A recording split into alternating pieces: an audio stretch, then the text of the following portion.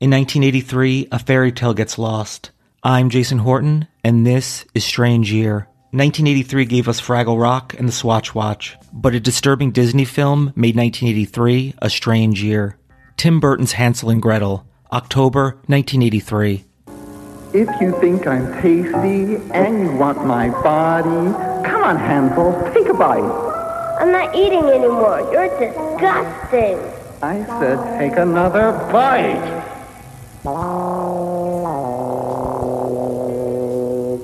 From Edward Scissorhands to Beetlejuice to The Nightmare Before Christmas, the dark and magical world Tim Burton creates is iconic.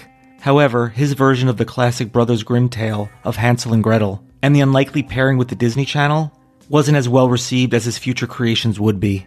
Early in his career, Burton worked as an animator and artist for Disney.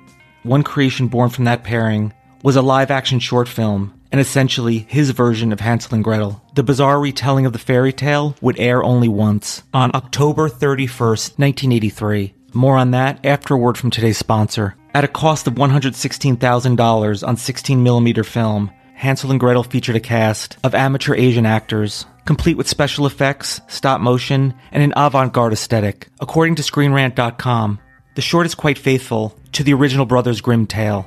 Despite the odd quirks, like a kung fu battle between the title duo and the witch, who uses candy cane nunchucks, there's also a character called Dan the Gingerbread Man, who sings an odd cover of Rod Stewart's Do You Think I'm Sexy and wants Hansel to eat him. The film was considered lost, and some question if it actually ever existed.